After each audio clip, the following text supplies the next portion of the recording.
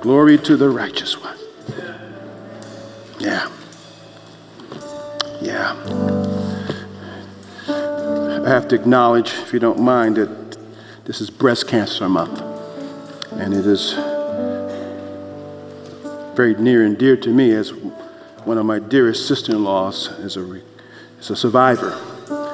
But I wear pink every Lord's Day in this month in support of my dear sisters and mothers and sisters out there who are survivors, struggling, and to remember those who struggled until the end. And so, out of respect for those of you who know this story, much love, and our prayers are with you and with your family. We'll have another announcement I'm going to make at the end of the service. Don't let me forget, because right now is not the time to make that announcement. But let's go to God. Father, we bless your glorious name. How we love you. We only love you because you first loved us. We have no ability to love you unless you give it to us. With the new birth, the new nature, the Spirit of Christ in us loves you back. Oh, help us to surrender more and more to that great love. Help us to be a people of love, true love, not that syrupy stuff the world talks about, but real love, the kind that gives ourselves for our brothers and sisters and looks after our neighbors. Teach us the way. Empower us. Father, remember our mothers and sisters, Lord, who are struggling or have struggled with breast cancer. We pray your grace upon them, that they would keep fighting and that they would know that their times are in your hands. They're not in the hands of the doctors, and certainly not even in the hands of the cancer. They're in your hands, and you never drop anyone who comes to you in faith. May they know your strength. We pray for remissions and healings. You know who they are. Thank you for the medical knowledge we have now, but more than that, thank you for Dr. Jesus, for he is the great physician and healer. Him we trust. Him we trust. Help us to trust him more. May we hear your word now. May it bless us and deepen us. May it reprove, rebuke, exhort, heal, do all your holy will, guide. Lord, do what you do. This is your word. You make happen what you want to see. And we know it will not return to you void, but it will accomplish your purposes. So just help me to preach it. Help me to preach your word. Help me to preach Jesus. In season and out of season. Help me to do it as part of my worship. Receive this offering in Christ's name. Amen. Once again, we turn to John 7 and verses 14 to 24. About the middle of the feast, Jesus went up into the temple and began teaching. The Jews therefore marveled, saying, "How is it that this man has such learning when he has never studied?" So Jesus answered them, "My teaching is not mine, but his who sent me. If anyone's will," this is where our text begins this morning. "If anyone's will is to do God's will, he will know whether the teaching is from God or whether I'm speaking on my own authority. The one who speaks in his own authority seeks his own glory, but the one who seeks the glory of him who sent him is true, and in him there is no falsehood. Has not Moses given you the law? Yet none of you keeps the law. Why do you seek to kill me?" The crowd answered, "You have a demon. Who is seeking to kill you?" Jesus answered them, "I did one work, and you all marveled at it. Moses gave you circumcision, not that it's from Moses, but from the fathers. And you circumcise a man on the Sabbath. If on the Sabbath a man receives circumcision, so that the law of Moses may not be broken, are you angry with me because on the Sabbath I made a man's whole body well? Do not judge by appearances, but judge with right judgment. Amen. That is the word of the Lord. You may be seated. Thank you once again, praise team. That was beautiful music. Thank you for assisting us in our worship. Man. You ever call a business and you're speaking with a representative and not getting anywhere? I mean, really, it's like they even don't seem to understand you, you don't understand them, or sometimes, let's be honest, you get the impression they really don't want to help you. They just want to get you off the phone.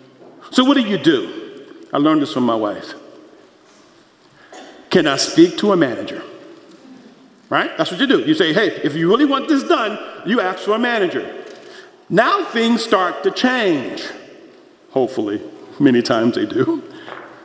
They can get the job done that that the representative wasn't able to help you with. They can even tell the person you were speaking to get it done. Because you are now in contact with someone who has authority. Family, when we humbly come to Jesus, we are coming to someone who has authority over the universe and the multiverse, if you're into that, and the microverse, seen and unseen. He has all authority in heaven and earth. But his authority isn't for your glory and isn't primarily for your comfort. It's for him. It's for God to display his majesty and reality and kingdom throughout the known universe, and especially for those of us on this ball of earth, that we may see and know him. It is as we submit to his authority that we enter into his blessings. So I got to ask you, who's in charge of your life? Who's really in charge? Who's really calling the shots? Last week we began to look at this passage. We recognize the authority of Jesus through his word, because he is the word made flesh. Now let's move on to verse 17 and ask this question. Well, look at this. How can people recognize Christ's authority to teach us? How can people know that? Because that is the question, right? People look at Jesus and say, so what? How can we recognize his authority? Point one, to recognize his authority, your heart has to be open to God. If anyone's will is to do God's will, he will know whether the teaching is from God or whether I am speaking on my own authority. After all, there are many religious leaders and religions out there claiming to have divine authority. The Lord Jesus says, it is a matter of your will. You've heard me say many times, echoing the Bible, that our hearts are really the issue. The heart is the center of our being, remember, made up of our mind, our intellect, our will, our emotions, our imaginations, the center of your being. Above all else, guard your heart. And notice the will is part of the heart. The will here represents our hearts. It represents what we desire. Those who desire to do God's will can hear in Jesus' teaching the authority of God. Now notice how Lord didn't say those who desire to know God's will. Because many people claim to want to know God's will intellectually, even Christians. We like knowing truth, or we just like knowing something new. Sometimes we just like being impressive with the knowledge that we have, even biblical knowledge. And that's to be commended to some extent, right? We want people to want to know truth. We should be people of truth. It shouldn't be a minor thing for us. It's major because Jesus said, I am the way, the truth, and the life. So therefore, truth should be very, very high on our radar. But Jesus says you can't stop with just knowing the truth. He says you will recognize his divine authority in his word if you will to do God's will.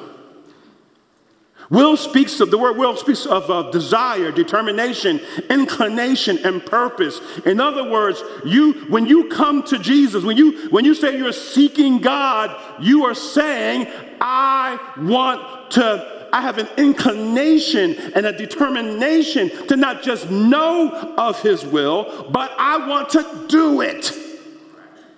I mean, I can't tell you how many times people have said to me, Pastor, what's the will of God? I want to know the will of God for my life. And I point them to the book, and I don't want that will. Is there another will? Too often we want to know God's will only if it suits us. But Jesus is saying that's not Christianity. That's not faith in me. You will know the Christian submits to my authority because he and she wants to do my will. You listen to Christ because you want to know and obey God, period. Doesn't mean that you do it all the time. We fail, right? Lord, you know I mean it. You know I want to, but then we balk.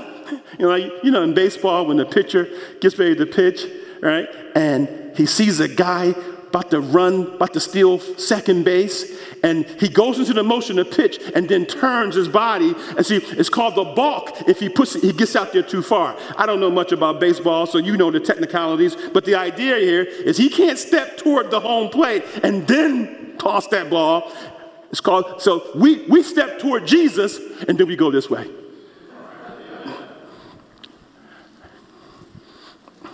Hey, let's be real. But what is the great desire of your will? What's the great desire of your heart? Do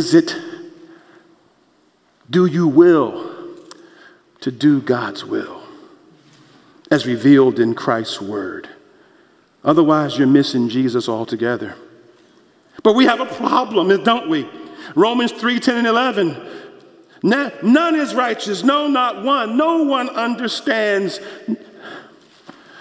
No one seeks for God. You see, in our natural bent is we are not looking to do God's will.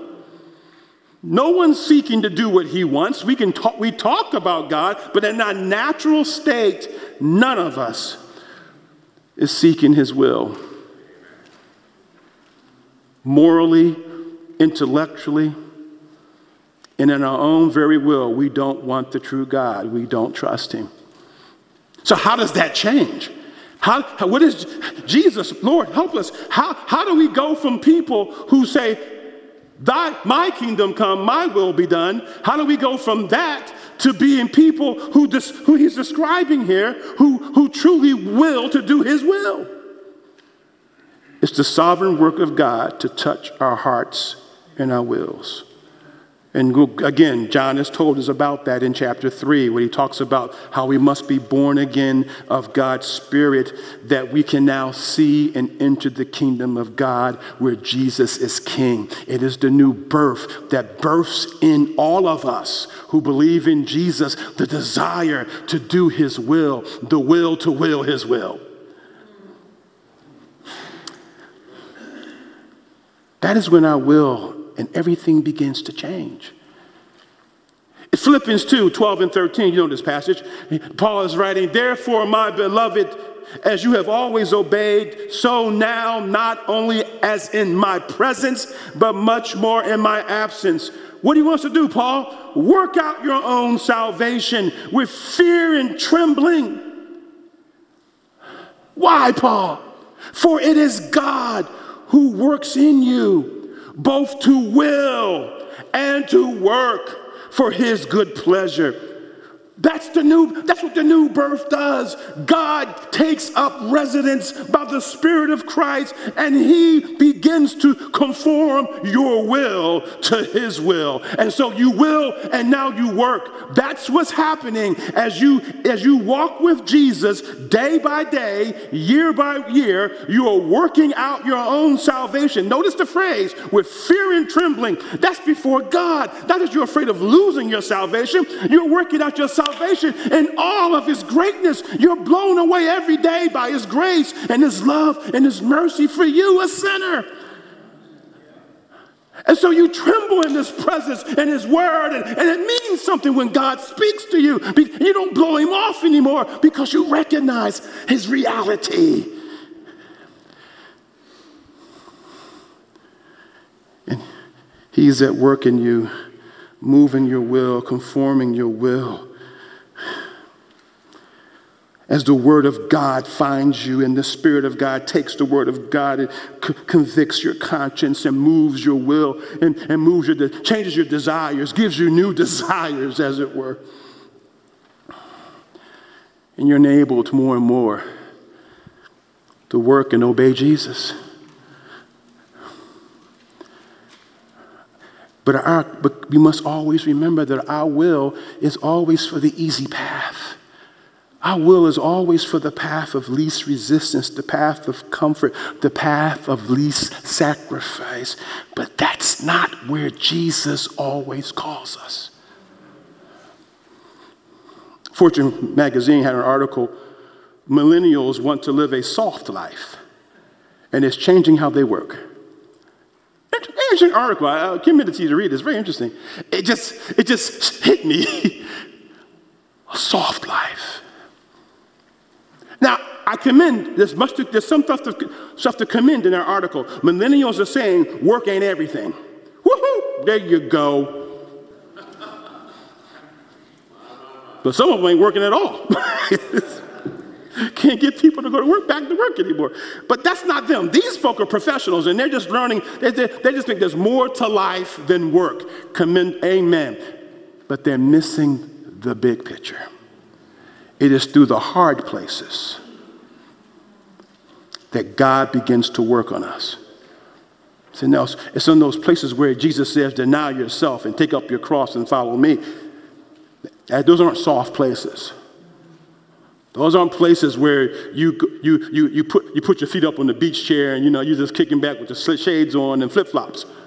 No, those are the places where you get on your face before God and you cry out for grace and mercy for a time of need. Those are the places where you get on your face and you say, Lord, I ain't going to make it unless you help me. Those are places of growth. When your will is to do something and yet God is saying, that's not the way. When your will is toward that person or toward that thing or that place or whatever it is where your will is going, and Jesus is saying through his word, that is not the way. That's when you fall on your face. That's when you go into that wrestling match with the angel, you become a Jacob. That's okay. He wants you to wrestle, but you're going to lose. It's okay. And losing, you win. You're going to limp. You may have to get up and limp because you wanted your will was that way. And the fight with God left you limping. But limping is good. Jacob became Israel because of that limp. You will grow in Christ when your will submits to his will because you love Jesus. You just recognize. Sometimes it's hard to say it, but it's true. His will is better. What he's offering is better. Even when you really don't see it just yet, you will. You will. But here's the thing. But Jesus When Jesus left the scene, he passed down his authority to guide his church. He passed it to his apostles. And that's why he told them to make disciples of the heavens and the earth, because Jesus is not here in physical. So how does he reveal his will? He does it through his word, but he did it through the apostles who gave us the New Testament, but also they're gone. So does everyone become their own pastor, as it were? Oh, to some extent, yeah, we're all called to be priests for the Lord. So there's truth in that. But Jesus continues to give God called and gifted people to teach his word to his church time and time again. And what a burden. Ephesians 4. He who descended is the one who ascended far above all the heavens, that he might fill all things. He gave the apostles, the prophets, the evangelists, the shepherds and teachers, pastors and teachers, to equip the saints for the work of ministry, for building up the body of Christ, till we all attain to the unity of the faith. We grow up in the knowledge of the Son of God, to mature manhood, to the measure of the stature of the fullness of Christ. Paul says, God continues to speak. Christ continues to speak his word, and he does it in particular, but not only, through those he's called and gifted to lead his church. But that person only has authority as the teaching is according to Christ's word. And yes, we have false teachers in the church since the time of the apostles. There were false teachers, false apostles. Paul writes about them. And such abuse their authority in God's people and still do so today. But on top of that, all who teach the word are flawed sinners. We're not like Jesus, who's perfect. We're flawed sinners in need of God's grace, just like you. So how can you trust teachers who claim to speak for Christ? How can you trust them? They're just men and women who need Jesus like you. Jesus said in John 10 something that I love. My sheep hear my voice, and they follow me. Get into the word for yourself. Become acquainted with Jesus' voice. I'm afraid so often, saints, that we lack discernment when it comes to truth and teaching because we're not used to hearing Christ's voice ourselves. We don't know the word. That's the responsibility of all Christians, to get into the word, to hear the voice of Jesus and learn to hear that voice as the Spirit of God continues to speak through his word. Pay attention also to what is being taught. Ask questions. Get to know those who teach the word of God. Get to know their character. And most of all, purpose in your heart to follow Jesus and submit to his word yourself. Recognize that all of us are flawed and sinful. Pray for your leaders regularly. Don't idolize them, even Christian teachers. If you have a preacher or a pastor and you say he or she is the only one for you, you have an idol. You should be under the shepherding ministry of one church, yes, where you know and are known. But within that body, there should be others who can speak into your life. There should be others in the body who can speak the word into your life other than the pastor. People fall for false teachers too often because they are not following Christ, but a charismatic personality who is saying just what they want to hear.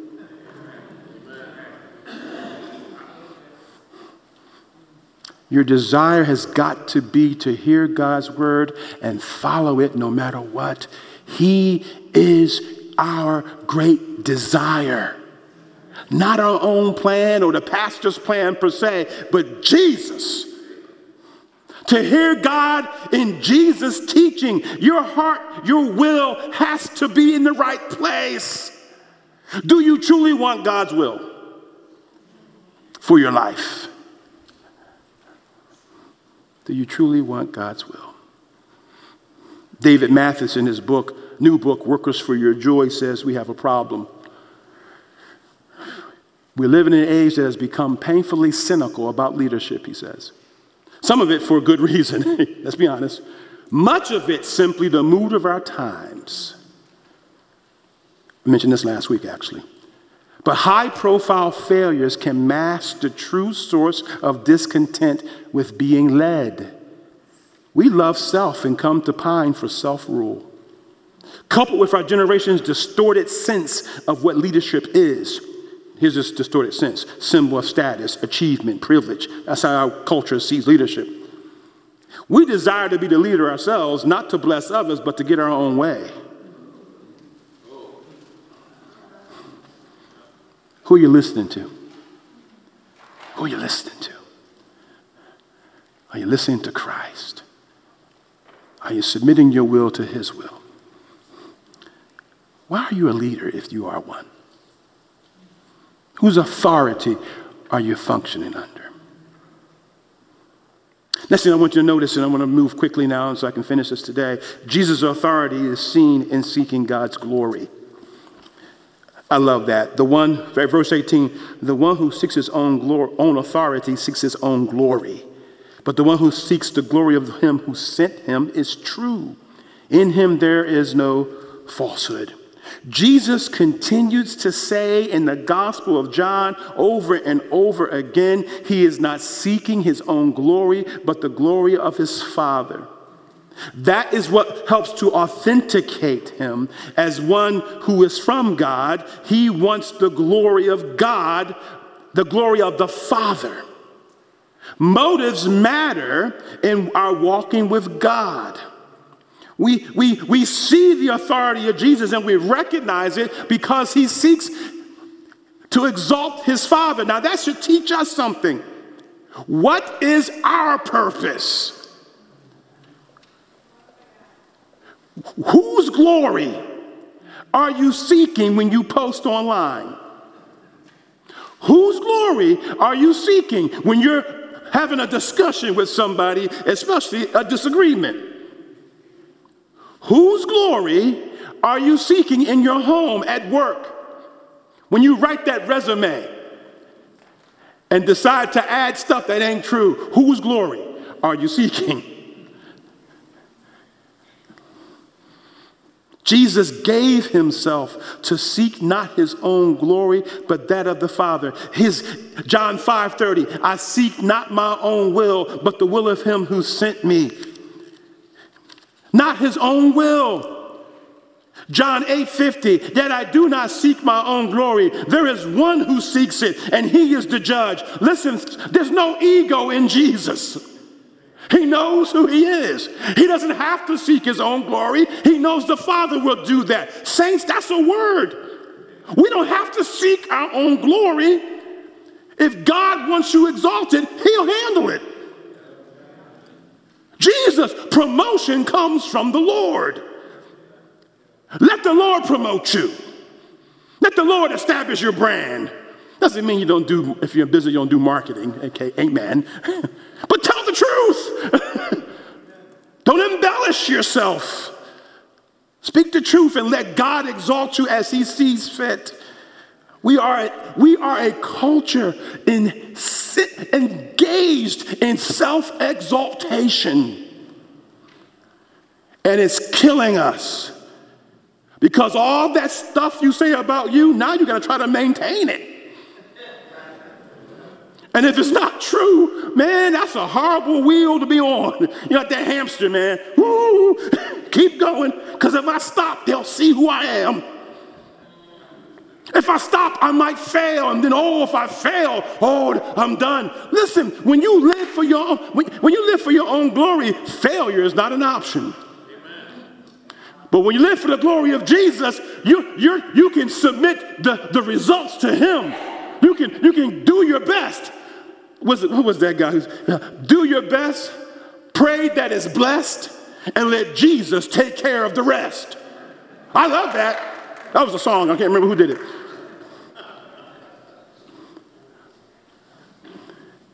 I can rest It's not about my glory. I get twisted in knots if I think it's about me. Jesus is the glory of God manifest. 2 Corinthians 4:6, for God who said, let light shine out of darkness has shone in our hearts to give the light of the knowledge of the glory of God in the face of Christ Jesus. What a description. That's my favorite description of the gospel. The light of the knowledge of the glory of God in the face of Christ Jesus. Wow. Meditate on that one. Tweet that. I'm serious. Let that blow your mind. Where do we see the glory? Jesus did not seek his own glory, but yet where do we see the glory of God? We see it in Jesus, the one who humbles himself. Hallelujah. Who humbles himself to die on the cross, to be ridiculed and spit upon and rejected. There we see him. And then he rises from the dead in total victory over death and devil and everything else that surrounds this universe. Nothing comes close to him. Where do we see the glory? And I tell you one thing, family, I want my glory to be tied to his glory. Where he goes, I go. When he says yes, I say yes. When he says no, I say no. I want that. But the truth of the matter is, let's be honest, Jesus' authority is always resisted by the unrighteous. 19 and 20.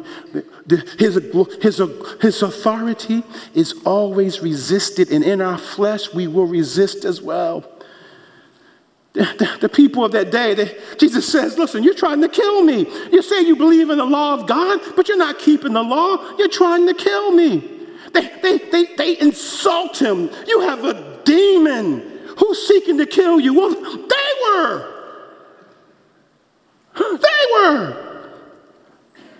We're not seeking to kill you, Jesus. Hand. Put the knife down, Joe. Okay. I mean, really, they failed to keep the law because it was not ingrained in their hearts. It was external and not internal. The new birth in Christ puts the law in our hearts so that now we want to obey God from the inside out. It's not Pharisaism anymore. It's discipleship. We are disciples, learners, disciples of the great one. And in our hearts, we want to follow him no matter what. But family, once you get in your own will, in your own flesh, yes, you will resist him. You will resist him. That's why we have to cry out to Jesus for mercy and grace every day. Jesus said in Luke 6:46-49, why do you call me Lord, Lord, and do not do what I tell you? Everyone who comes to me and hears my word and does them, I will show you what he is like. He's like a man building a house who dug deep, laid the foundation on the rock. When the flood rose, the stream broke against the house and could not shake it because it had been well built. One who hears and does not do my words is like a man who built a house on the ground without a foundation. When the stream broke against it, it immediately fell. The ruin of that house was great. Listen, Jesus is speaking about people in the church. Lord, Lord, but resist his will. Not occasionally. No, this is a continual resisting. Lord, Lord, I love Jesus. Lord, Lord.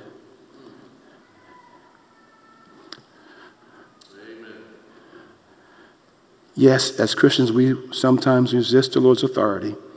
Yes, we fall into the practice of unrighteousness. But if you're a true disciple, that's not the general bent of your life. That's not what's true about you deep down. Deep down, you are saved. You are being sanctified. You are a child of God. That's who you are. That's who you are. Yes, at times you fail, at times you resist because you get into your own feelings, your own ways. Yes, it happens, but listen, understand who you are. Repent and get up. Get up. If that's where you are right now, you've messed up, you've got into your own fields, get up. Ask the Lord to forgive you. Say, Lord, I want, let him know, and from your heart, I want what you want for me. I want your will. I recognize your authority, and I surrender. Oh, my time is up. Just one last thing, and I'm going to end this real quick. Jesus has authority over your time. That's the 21 to 24. That's the Sabbath discussion. They're mad at Jesus because he healed somebody on the Sabbath. They're saying, you can't do that. That's work. And Jesus says, hold it. What do you think you're talking to? I am the Lord of the Sabbath. He said it in another place. He didn't say it in that passage, but he exemplifies it there. I am the Lord. I'm the master. What is the Sabbath about? The Sabbath is about rest, but it's more than that. You do rest, don't you, by the way? If you don't have a Sabbath, today in particular, the Lord's Day, some of us have to work on Sunday. We got to find another day to Shabbat, to Sabbath. But the question is, do you Sabbath? Do you recognize that you were not created by God to work 7 days a week? Only he does that. The rest of us got to get a break, baby. Get a break. Thank God for the week. Well, y'all get a weekend, but thank God for the weekend. But especially for the Lord's Day. But the big picture here, the bigger picture, is he's saying, I am Lord of your time. How you spend it, where you spend it, how much time you have on this earth. When you begin, where you end, I am Lord of your time. Your time is not yours. As a Christian, our bodies are not even ours anymore. We have been bought with a price. Therefore, glorify God with your bodies. If our bodies belong to God, that also means your time belongs to God. How do you spend your time? Are you willing to rest when you're supposed to? Are you a workaholic? Do you not work at all? Not because you can't, but because you just don't want to work. Because you know, both of those are wrong. Both of those are abuse of your time. You're not meant to work all the time, but you are meant to work. If you are able-bodied, able-minded to do so, you are meant to work. That's how he created us. The sluggard is not a friend of God. Your time, whether you're retired or whether you work, your time is still his. How are you using it? How will you use it? Will you give God your time? Will you give, Lord, I can be used here. I can be used there. I can give my time here. Will you do that? Will you surrender your time to Jesus? Because if you're on this planet, he still wants to use you for his glory. And that means you're going to work. And it's okay. It's okay. So your time belongs to him. Well, just a few more application thoughts, I guess. How should we respond and view authority? God's authority is king. Plain and simple. Nothing takes the place of God's authority in the life of the believer. His authority is king. Second, respect all legitimate authority and obey it as long as it doesn't conflict with your ability to do God's will. Romans 13, 1-7, if you get a chance to look at that. God gives authority to other people. Only God's in charge. Only God's my authority. Well, yes and no. Yes, ultimately he is your only authority. No, he's not the only authority in your life that as a believer we're supposed to obey. We have government, we have family, parents, etc. Understand, you are under authority at all times. Nobody is a law unto themselves. God's authority must be sacred and first. Praise good leadership and necessary, respectfully challenge bad leadership. Respectfully challenge. But recognize the authority has been given by God. He's first. And lastly, recognize that Christ bought you with his own blood. His sacrifice for your sins. He is your first allegiance. His sacrifice brings you under the authority of the kingdom of God. That's how you got there. His word is the truth that guides your life, it guides your treasure, guides your love, and guides you even in death. In his word, you are set free. In his authority, you are set free to live the life you were created to live. You are always under authority.